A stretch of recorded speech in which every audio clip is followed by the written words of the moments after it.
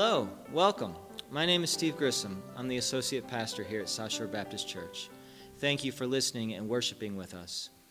Well, a buzzword that's been repeated often lately is uncertainty. There's uncertainty about schools, work, hobbies, you name it. Well, a word that I want to repeat during our next few moments is unity. Today we're going to look at unity from John chapter 17. In John 17, Jesus emphasizes unity time and again. Unity is a virtue that businesses and families alike aspire to. While there can be unity on the surface at times, true unity reveals sacrifice and genuine love for one another.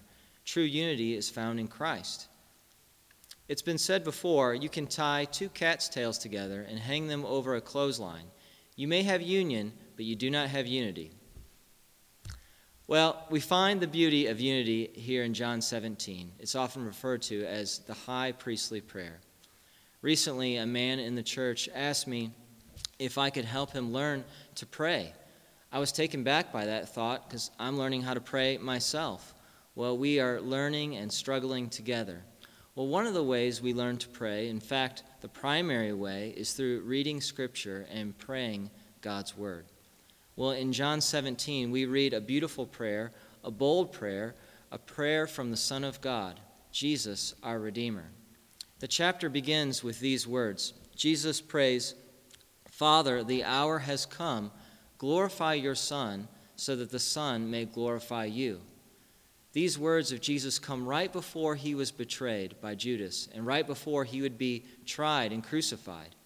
Jesus is not surprised by the events as they unfold, though.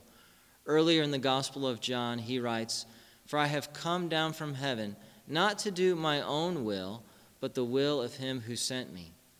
The work of Jesus is to carry out the word of God, and the prophecies are preparing us for this moment. As the conversation between the Son and the Father continues in John 17, we read the following words.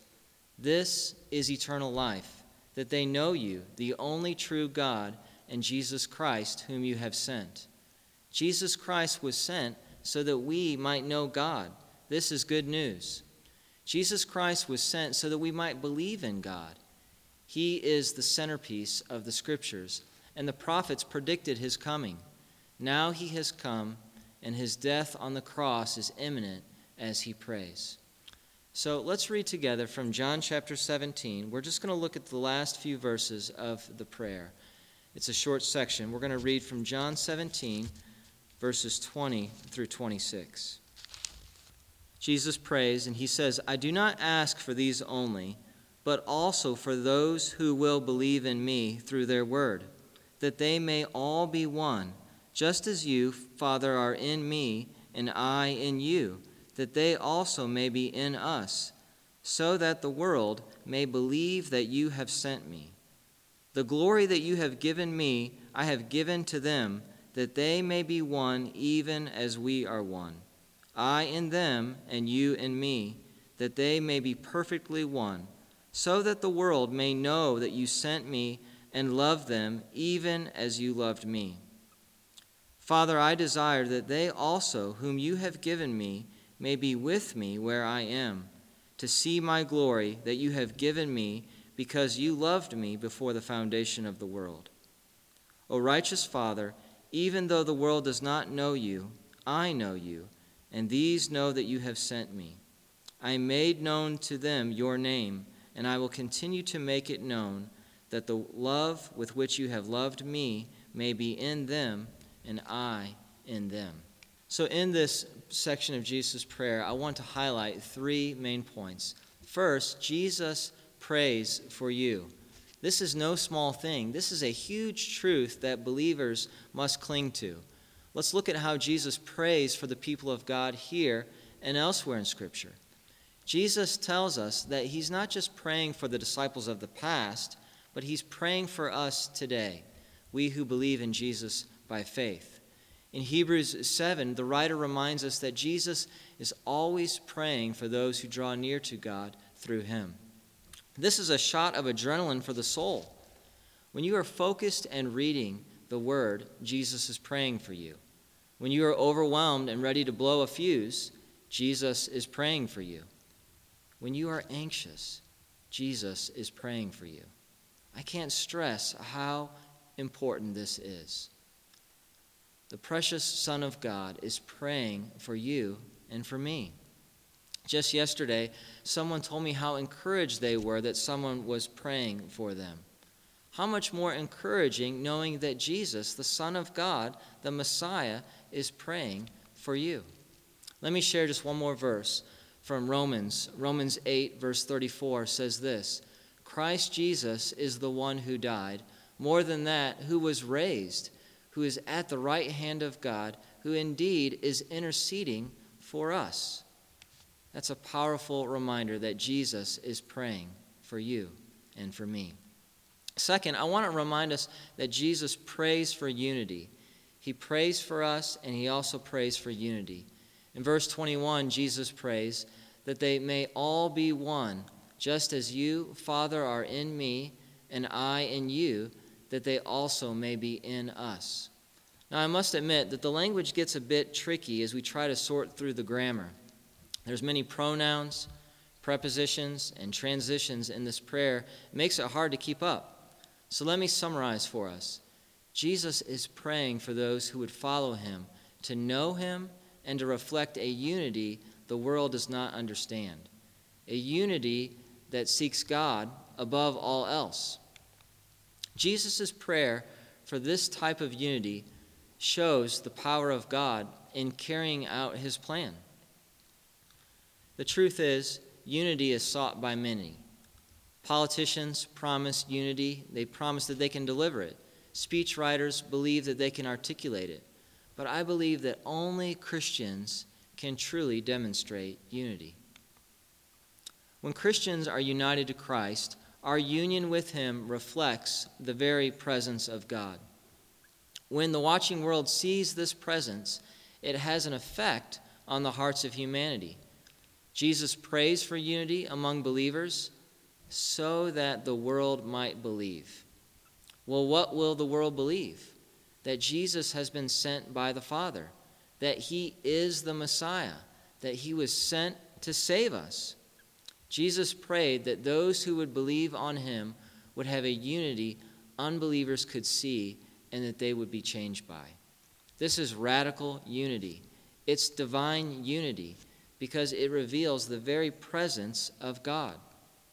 Well, what other benefits are there to this world-changing unity? Well, let's continue in the passage.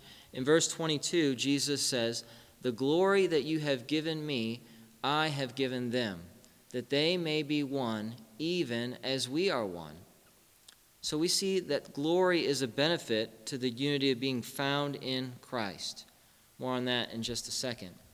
But in verse 23, Jesus prays for that unity, and he describes it a bit more.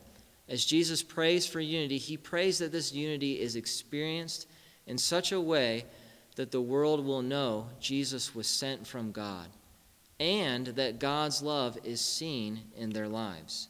This is a profound, radical unity. Do you see God's love through the work and ministry of Jesus?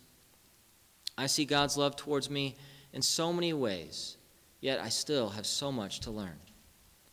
God sees the ugliness of my sin, and yet he sent his Son to die for me. I think about 1 John chapter 3, verse 1. Let me encourage you with this word.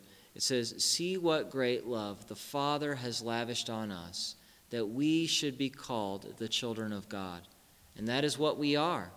The reason the world does not know us is that it did not know him. It reminds us of God's love.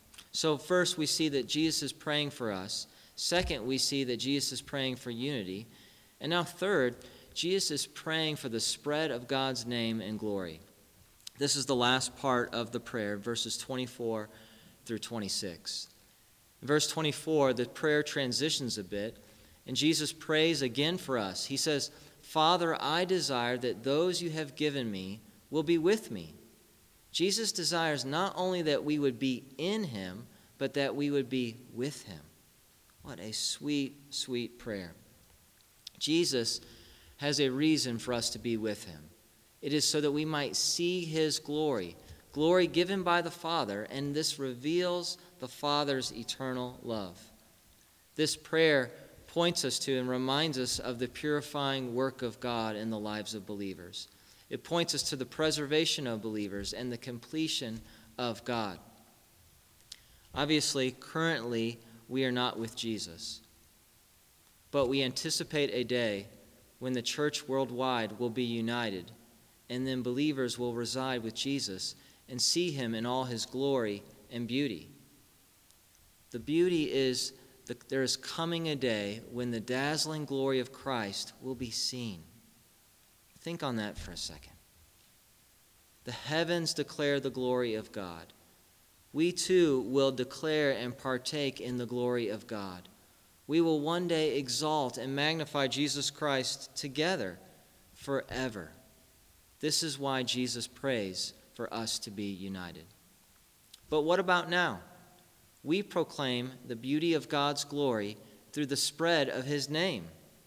In studying the last few verses of this prayer in John, I was trying to pick up on key themes or key words. And one key word that kept popping off the page as I read was the word name in verse 26. While it's only mentioned once here in our section, it's highlighted on 4 different occasions in the prayer. In verse 6, verse 11, verse 12, and then in verse 26. So what is it that God wants us to know about his name here? Well, first, to know Jesus is to know God. Second, Jesus has revealed the character of God to us. And then third, Jesus reminds us of God's covenant to us, that he is with us. God is reminding us, as he has reminded his people in the past, that he is in our midst. And then fourth, Jesus teaches us that we are to continue making God's name known. This wasn't a one-time event from the past. We're to continue making God's name known. And then fifth, in sharing God's name, we share God's love. That's what we see in verse 26, right? We see that we are sharing God's love as we share God's name. The world is looking for love. The world is looking for good news. Recently, I was watching a new YouTube channel called Some Good News with John Krasinski. It was well done, and it brought laughter. But after I was done watching, I thought to myself, we have good news to share every day. So during this pandemic, we can become easily discouraged, easily distracted, and overwhelmed. While we may be social distancing right now, we must remember that the gospel is not quarantined. We have some good news to share. In fact, it's the very best news. So as the people of God, let's pray for unity as our unity is found in Jesus Christ. We see a special unity in Acts chapter 2 as the believers had all things in common. They were sacrificing for one another. They were serving one another. They were praying for one another. Let's pray for that type of unity. Let's pray for the spread of the gospel as we spread God's name together. So would you join me now as we pray?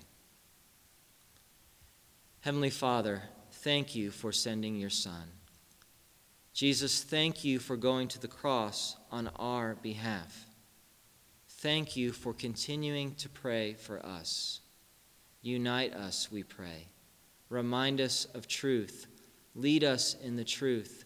Teach us to make much of your name. Lord God, I pray for your people as we believe in you and are united to you through Christ. Even though we are not together physically, we are together through Jesus Christ. Because of our union with him, I pray. Amen.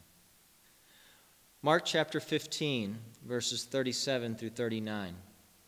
Jesus let out a loud cry and breathed his last. Then the curtain of the sanctuary was split in two from top to bottom.